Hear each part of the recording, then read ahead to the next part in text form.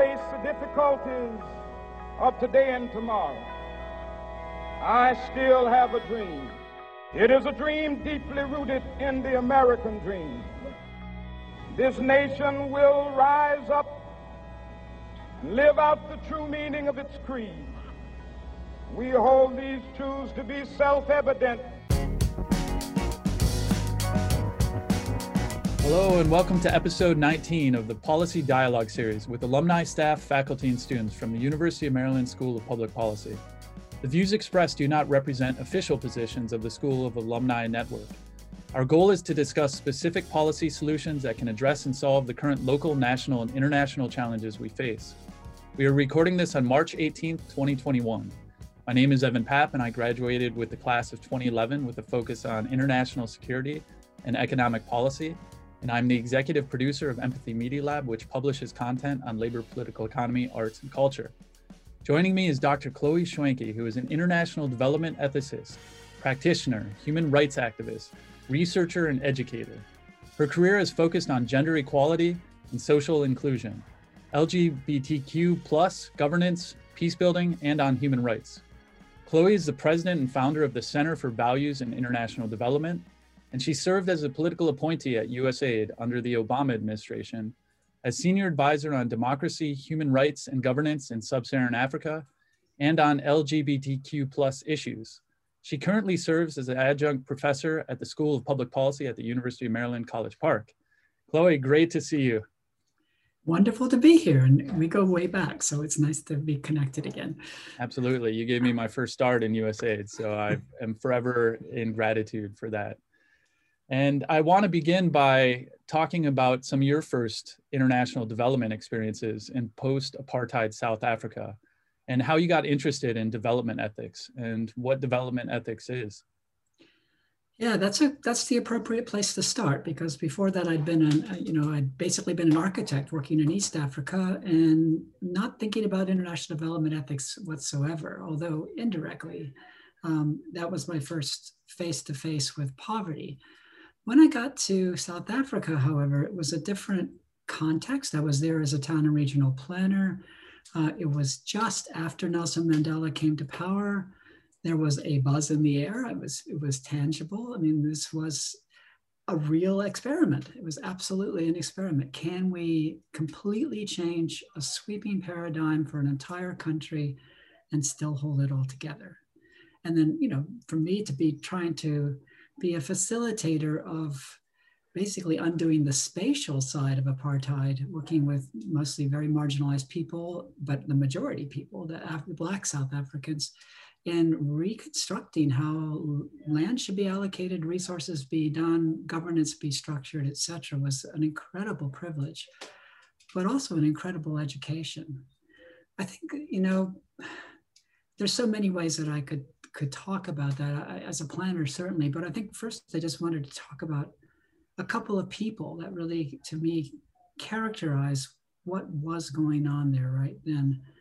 One was a dear friend of mine named Dan Smith. Dan was a professor at University of Natal. He'd been a friend of mine in Oregon before. He'd come across to do some studies there at the University of Oregon when I lived there.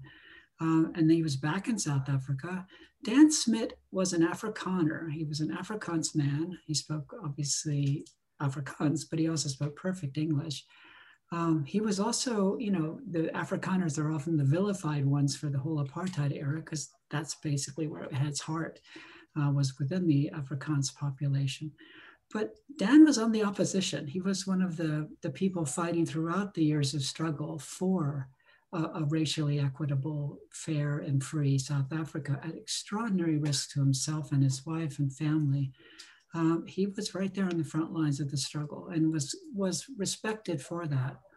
What was so interesting to me to see in my time living in Durban, I was there for 3 years, from 95 to 98, was how embraced he was by all the people there. His reputation had, basically stood him in good stead, and deservedly so. He had earned his place in the new South Africa. It did not matter what color or ethnicity he was. He has a role to play, and he still is playing that role, though he now is in Cape Town. But you know, that South Africa could come around so much to embrace a white man in this case was astounding to me. I expected there to be a sense of retribution and vengeance and, you know, getting even. That wasn't there. I guess the other person I think really characterized it for me was a gentleman that worked for me I had a planning firm called Siakana, which is a Zulu word meaning working together in harmony, basically. Thulani Mthembu worked for me in Siakana, and we had we went up to the Ministry of Constitutional Affairs in Pretoria for a business trip. And we were walking down the street. And some of the best things happen when you're just walking down the street. And Thulani had this amazing smile on his face. He wasn't usually given to huge, broad smiles, but there he was, there we were walking side by side. And I said, okay, Thulani, what's the big smile about? He says, this is my sidewalk now. I can walk on this sidewalk. I said, oh, what does that mean? He said, until Mandela was freed, Black South Africans were not allowed to walk on the sidewalk, and particularly if a white person was there. He said, this is my sidewalk now. And just, seeing that ownership, that pride in something as simple but necessary as a sidewalk was a really strong symbol to me that this was a really different place. I learned so much in my time there. I learned so much by seeing how South Africans are really good at participatory work. They know how to engage. They know how to lift their voices, with one exception. I did a regional development plan. I facilitated it. I was in charge of it for the government of South Africa, but for the Zulu region, the Zulu Regional Council, which is a rural area outside of Durban where essentially the heartland of the Zulu nation is. You can imagine from the history and just the culture that we know about, this is a very, very patriarchal society. This is a warrior culture. This is the culture that stood up to British colonialists at great, great cost to them in terms of war casualties. But they were valiant and ferocious warriors. But what about the women? What about the women? I mean, it's still a very patriarchal culture. The king that just recently died, King Zwelithini, had 5 or more wives and multiple children. This is a man's culture through and through. So we had a couple of participatory workshops, which we did in all of our work there. And I noticed a couple of things. First of all, there wasn't a single woman at any of these workshops. And secondly, the older men were sitting in the front, the younger men in the back, and only the older men spoke. So there was a real hierarchical sense of who's entitled to speak in these gatherings. So I made the sort of naive American question and saying, I want to talk to the women. And they looked horrified. They said, women don't speak in our culture. And I said, they need to speak. I cannot do my job without hearing from half of your population. They said, well, you would need to ask the king to get that done. I asked the king. The king said no. I asked the king again. The king said no. I went to the king 5 times before he got so tired of this irritating American that he said, have your damn women's workshop. To this day, it's the best one-day workshop of my life. Partly because women had this so bottled up inside of them. This was nothing revolutionary or radical. This was salt of the earth kind of stuff about where the water springs are, where the firewood is, how do you take care of children, etc. But the empowerment written on their faces, the fact that somebody wanted to hear their voices, it was so uplifting. It was absolutely moving more than any sort of experience I had in South Africa. And we incorporated what they said. I mean, it became very central to the Zulu Regional Development Plan. And to this day, I mean, women have really, because of that plan, to some in small measure, but mostly because of their intrepid nature, women are playing a much bigger role now in governance of that. So yeah, it was really an amazing experience at so many levels. Yeah, my experience in Africa was as a Peace Corps volunteer in Zambia from 2004 to 2007. And I feel that I took more away from it than I actually gave. I learned so much in the process. And I also have this pretty bad experience where I was involved as implementing a school between 2 villages. And I actually created conflict inadvertently to try to figure out how to engage people, but not necessarily going through the customs and traditions and power systems. And I learned a lot, and an extremely humbling experience as well. And that tension of coming from the outside in while also trying to create pathways of agency is one of the greatest balances. And it's such an interplay from the outsider who's trying to create some sense of communication and truth with the people on the ground, who are ultimately, they're the owners of their own agency and their own future. So that kind of brings me, I guess, into how you got into ethics as well. Well, I mean, you know, the workshops that I did have with, you know, many of the projects there, they weren't particularly interested in the technology. They didn't want to know about the infrastructure or the finance or the economics or even the environment. You know, all the stuff that I was trained in as a planner was not what they wanted to talk about. They wanted to talk about their dignity. They wanted to know that the new government, their local government, would actually respond to them as dignified human beings, that they would be valued and that their voices would be heard. It was not something I'd ever been taught to engage in, and I lacked the moral vocabulary, but I sorely missed it. I really thought this is a huge failing, and it's such an important aspect to deal with. So, I mean, that really is what propelled me to leave South Africa, come back and get my PhD in basically in public policy, but really in philosophy and ethics, and putting those two together. So what is the interaction between ethics and public policy? Well, it's funny you should ask that. I was just earlier today I was in a workshop with a Rwandan professor who's now teaching in Ohio at the College of Worcester, talking about the Rwandan genocide. And he made a comment that just blew me away. He said, well, evil is not an academic term, so we can't really talk about evil. And I stopped him in his tracks and I said, come on, Fiacre, this is, if there's ever a time when we actually need, in an academic setting or any setting, to talk about evil, it's in the context of the Rwandan genocide. Evil in my class is definitely an academic term. And that's kind of where ethics fits into public policy, is it brings flesh and blood human beings into the policy dialogue, not us as markers on a regression analysis, not us under the presumption of self-interested human beings, but people who make decisions for lots of complex reasons, people who are moved to sacrifice their self-interest at many times, people who care, who show compassion, who exercise altruism, who exercise generosity. You know, the full character, the full profile of humanity in public policy, where it belongs, is the work of ethics. Ethics is a challenging word because it's been taken over by the lawyers. And when you say ethics, people think you're talking about compliance with regulations, which is important, but I'm talking about moral ethics. I'm talking about morality in a structured, analytical way. How do we really think about morality and put it into public policy in a way that's measurable and meaningful and persuasive? And that's really what, and humanizing more than anything, that's really what ethics is in public policy to do.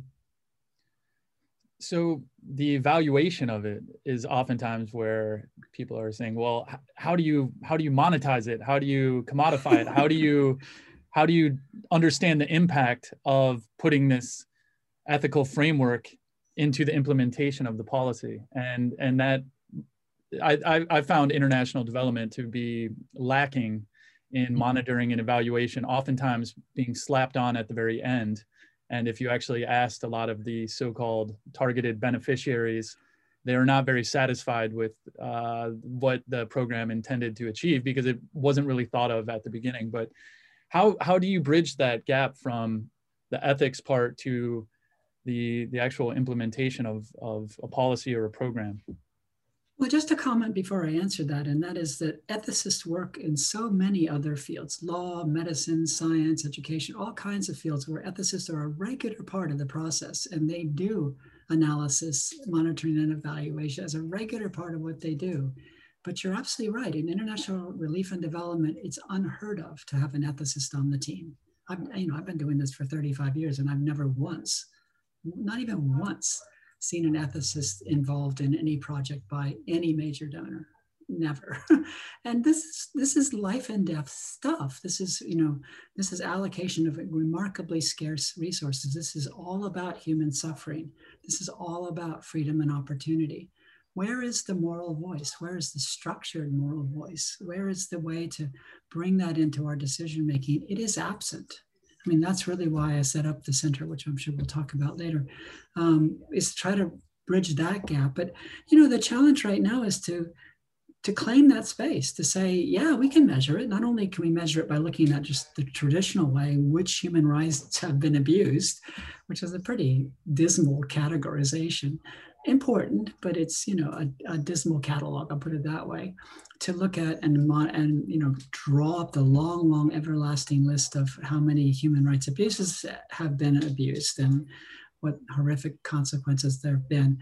I'm more interested in the human rights side and looking at, or I'm equally interested in looking at the promotion of human rights. How well did this project promote a mindset and a set of attitudes around the importance of the universal human dignity, every person's dignity, and the rights that make that operationalized? How do we achieve that dignity, that respect for dignity? We achieve it through honoring those human rights.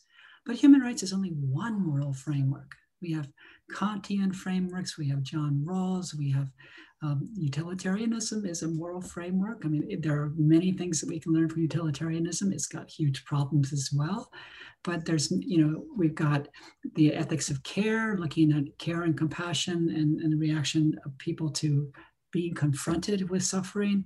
We have the capability approach of Amartya Sen and Martha Nussbaum, which is perhaps arguably the most dynamic of all of the ones I mentioned there, for doing very gritty analysis about what a human being ought to be and can be, what freedoms they have, what capabilities they're able to develop, what functionings they're able to achieve to really create a truly human life. Every bit of that is measurable, every single bit of that. But you rarely see it, sometimes, but rarely see it being carried out. And I would love to see that changed. And as a planner, I think it is so important to have that horizon view of what you're trying to achieve, which it is ultimately freedom and agency for the individual and the community and the culture. And starting from that future vision and horizon where you want to go to, that's how you organize the present. And through that ethical approach, it does bring in the framework and the considerations and the questions that can get you closer to the ideal, even if you never fully achieve it. Well, yeah, and that's also a leadership challenge. I think until we get leadership and donor agencies who set the terms of reference for projects to ask the questions about what are the ethical premises here? How do we grade the success of this project in terms of its ethical awareness, sensitivity, accomplishments, who was involved in decision-making, all of those critical aspects, which we're starting to discover in the context of gender equality and equity work. I mean, that's the one bright spark right now. It's no longer the boutique little projects that it used to be 30 years ago. There is some really significant ethical accomplishments happening right now, moral accomplishments on gender equality and equity. We need to do that across all sectors of relief and development. So turning to your time in the Obama administration, could you talk about your experience as a political appointee? And you're one of the few, I think there were only a couple transgender women in the federal bureaucracy as a political appointee at that time. Could you talk about that experience as well? Yeah, there were 3 transgender people, one transgender man, Dylan Orr, who was at the Department of Labor, and Amanda Simpson, who was originally at the Department of Commerce, but she moved to this Pentagon ultimately. So the 3 of us were really all that there was. But when I say all that there was, there had never been before. There had never been transgender political appointees before, and there haven't been since until Rachel Levine just got, at least through the committee. She's not been formally approved by the Biden administration yet, or by the Senate. But I mean, nothing under Trump for sure. So we were the 3. We were all there was. And as political appointees, we were expected. We were at our various different ministries or departments. we were expected to report to the White House. I mean, that's what political appointees do. And our very first meeting at the White House, we thought we'd be meeting with some sort of mid-level functionaries. We were meeting with really senior people at the White House, really senior people. And so Amanda Dillon and I just looked at each other and thought, oh my God, what are we going to say? It was frankly terrifying. There we were. And we sat down with these people and they looked at us and we looked at them and they said, tell us, what can we do for you? Whoa. Tell us, what can we do for you? I mean, it completely set the tone for the entire time I worked there as a political appointee. The administration under President Obama and Vice President Biden was committed to really doing something meaningful for LGBTI people generally, but for transgender people specifically in this case. And they meant that question. In fact, every single month we went there, they reported out to us what they'd done in the last month after what they'd heard us say before. Obviously, we had to report to them as well. But whoa, what a great relationship. What a real reciprocal relationship of commitment and of care. So that completely blew me away. And, I was just so impressed by the fact that, they would frame it that way. I guess I was also, I don't know what the right word is, overwhelmed a little bit or in awe. And frankly, a little terrified. I was basically put to the task of going out and explaining to USAID mission staff, particularly the Foreign Service nationals and the embassy Foreign Service national staff at every embassy and USAID office in Africa, which was my biggest sort of beat, all about the presidential memorandum that Obama did on December 6th of 2001. That was the international initiative to advance the human rights of LGBTI people, which was, in the international context. Nothing like that had ever happened before. No American president, no international leader had said LGBT rights are central to as a global challenge. President Obama said that. So I had a pretty strong person backing me up, but I was the face. I mean, I was the transgender woman standing in front of African, American employees, but of African nationality, who were coming from cultures that were not friendly to LGBTI. To put it bluntly, many of them were incredibly hostile to people like me.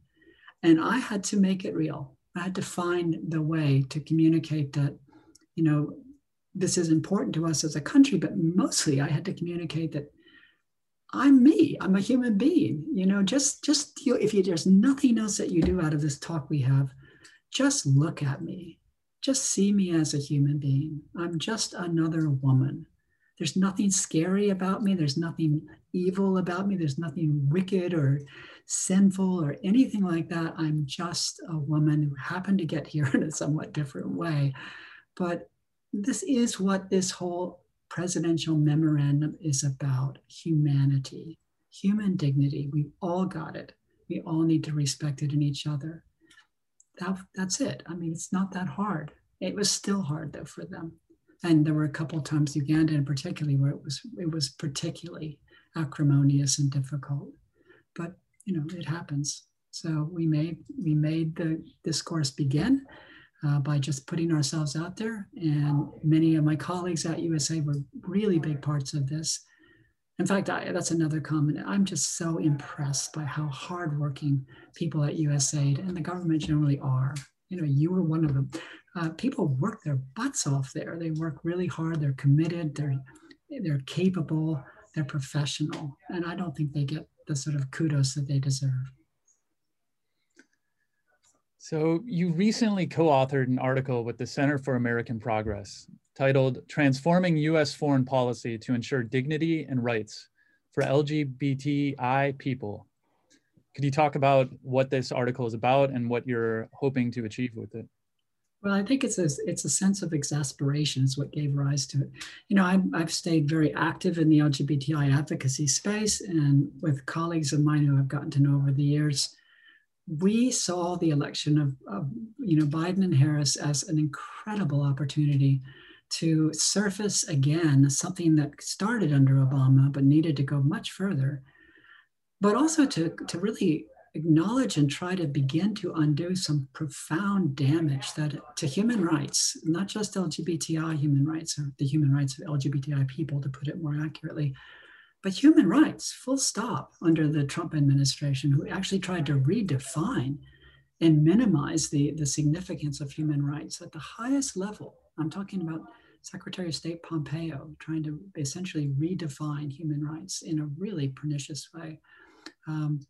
We were all moved by the sense of necessity to try to begin that undoing project, to start to begin to move us back towards even beginning to where we were at before, and then to further that even more, to make that agenda, and it is an agenda, it's a human rights agenda, it's a human dignity agenda. And the entire report, which is a policy document intended to get to decision makers early on in the Biden-Harris administration, to basically get them thinking about human dignity in the context of LGBTI people internationally.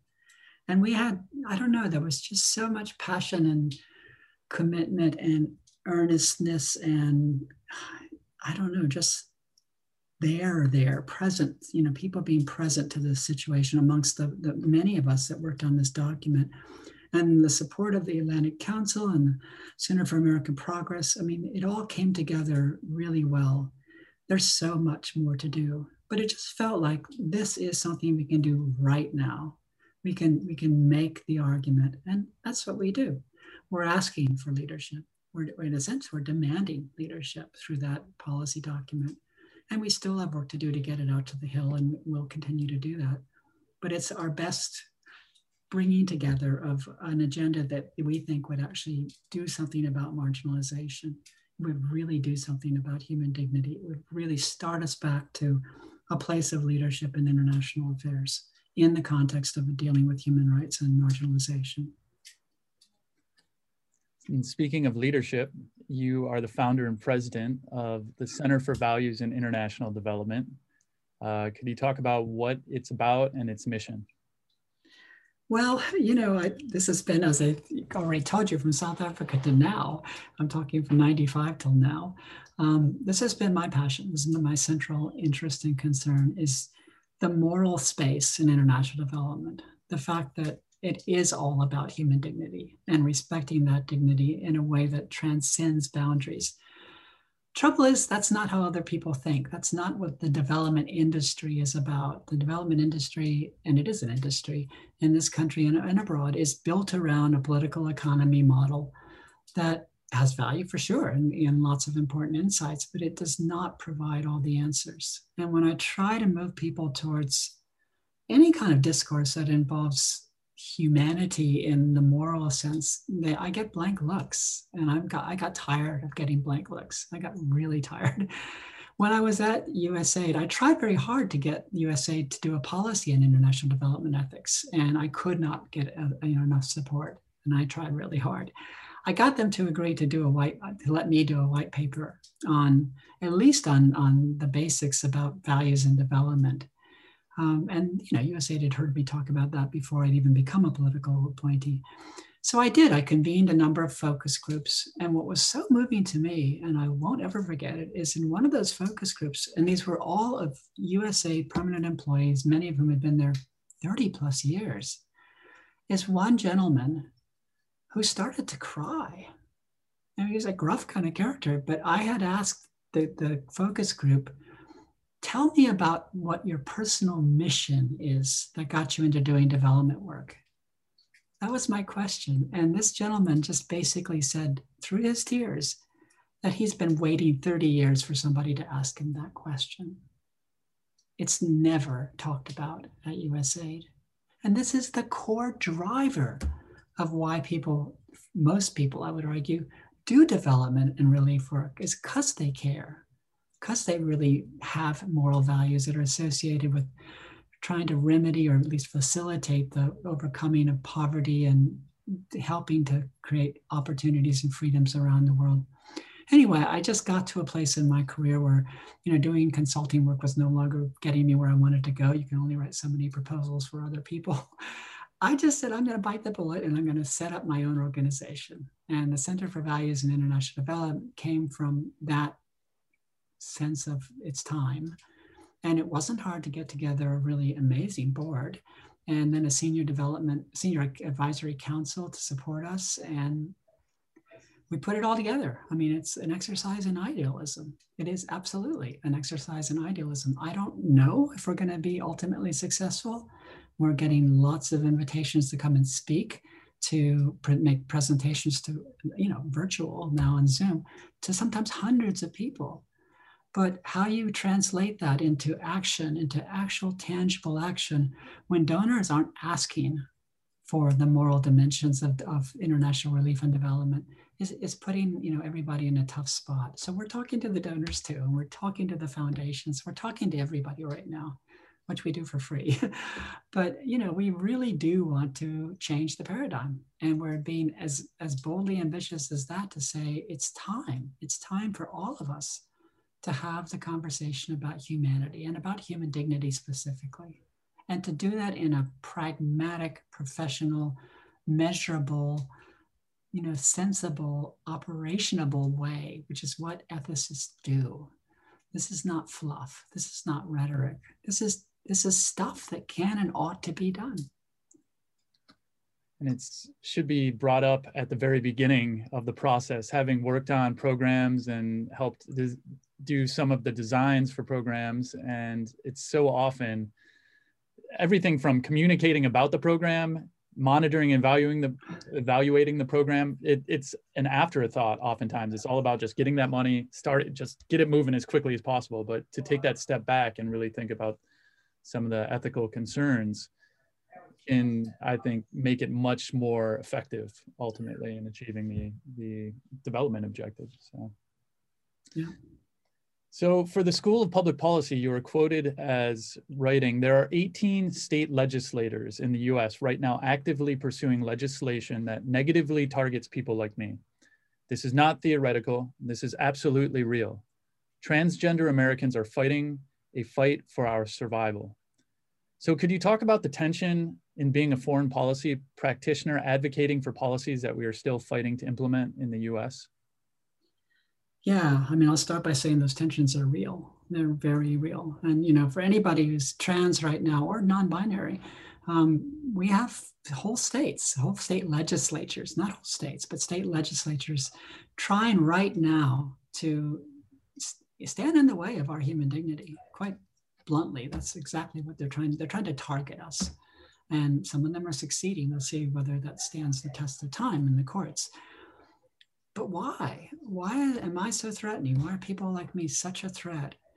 So that's a tension in my own backyard, as it were. Here in the United States, we're not the exemplar in respecting LGBTI rights, and particularly trans and non-binary people's rights. We're just not even beginning to be there right now. But, two things I think are worth noting, one of which is that development doesn't happen over there.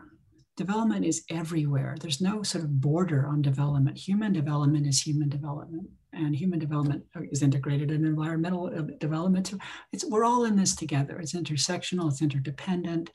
There is no boundary on development. So what we see going on with right-wing, transphobic state legislatures is not any different than what's going on in parliaments and other governments around the world, local and state or national governments who are targeting anybody who's different, anybody who is an expedient political target, a distraction for whatever political agenda they're pursuing, which is usually what happens. I mean, there's so few of us as transgender people, we don't represent any threat, except to the notion that, male and female are immutable, that this is the boundary that cannot be transgressed. We are basically saying we're here. We're not going away. This is who we are. This is our authentic identity, and you're not going to define it for us anymore. This is who we are. When I first became a political appointee, which I had pursued, it was a phone call out of the blue. The Human Rights Campaign put my name forward and forgot to tell me. Anyway, I got a call, and before I knew it, I'd been nominated to be, a political appointee. And then that finally got confirmed, took a long time. But once it was officially announced, I got hundreds of email messages from all over the world, mostly from trans people, but from all people really. And the general message in those emails was essentially down to one word, and that is, wow, wow. And the bottom line is that, Chloe, you've got a government that will appoint somebody to a high public office, even though she's transgender. I mean, that was beyond their comprehension that could even be a possibility. And although it's flattering to be recognized by the government in such a role, and I took it very seriously, the very thought that we were making a new standard, an example to the world to say, just because she's transgender, in fact, because she's transgender, she has something really important to share. And both of those are right. It's not just because she's transgender, which I think is distinctive. It does give you a particular set of insights that really nobody else has. But despite the fact that she's transgender is equally important. It's not an impediment to being competent, creative, productive, and a good citizen. That's what I want to get back. That's what I want to see bring, together in our country and abroad. And it only works when it's done in both places. That's the tension we all have an obligation to address. And until that's addressed, people like me going out into the world saying this and saying that, it's not going to really matter. And that interplay of international solidarity as well will strengthen us here domestically to also make the changes that are needed so that everyone does have dignity. So yeah. I really do appreciate this work. And in closing, as we look forward to the rest of 2021 and beyond, where do you see opportunity and hope? Well, I think it's all, I just mentioned earlier how important it is to the agenda of human dignity that our leadership is committed to that it's not fluff, that it's not just rhetoric, that these are genuine commitments. I'm looking forward to seeing Samantha Power formalized and start work as the new USAID administrator. She was a former ambassador to the United Nations, an incredibly competent person. A remarkable journalist and a Pulitzer Prize winner, on and on and on. But what's most moving for me about her is that she has the moral language. She knows what human rights means. She knows that language well. And I've never seen anybody in that leadership position or anything close to that leadership in USAID that is completely at ease and competent using that moral vocabulary. I think there's going to be profound changes. I mean, that's half hope and half expectation. But I'm really looking to some really positive normative changes in the way USAID operates. I'm also looking at, President Biden. I mean, I had the great privilege of going to the West Wing of the White House with 7 international LGBTI activists from all over the world when I was vice president at Freedom House. And we met with Vice President Biden. And we sat down in the Roosevelt room and we thought it would just be a walkthrough where he would just shake our hands and go on. And we were told that's what would happen. At the most, you get 10 minutes. He stayed with us 40 minutes. He asked the most incredible questions. He showed such empathy and commitment towards what we were trying to do on LGBTI rights around the world. Wow. I mean, that's the kind of transformational leader that makes me very excited about the future. And last but not least is looking the other direction down the generations are my students. I teach 2 courses as an adjunct professor at the University of Maryland. And I see students, both undergraduate and graduate, who get it. I mean, they get it about gender equality. They understand what patriarchy means. They understand what feminism is all about. They care deeply about equity and fairness. These are people that, there's no wool over their eyes. They're going into public policy with a real understanding that human dignity is important. I mean, this is stunning. This is really, really powerful. So yeah, I'm very hopeful for all 3 of those reasons. And I'm looking forward to how things unfold in the next few years. It's going to be exciting.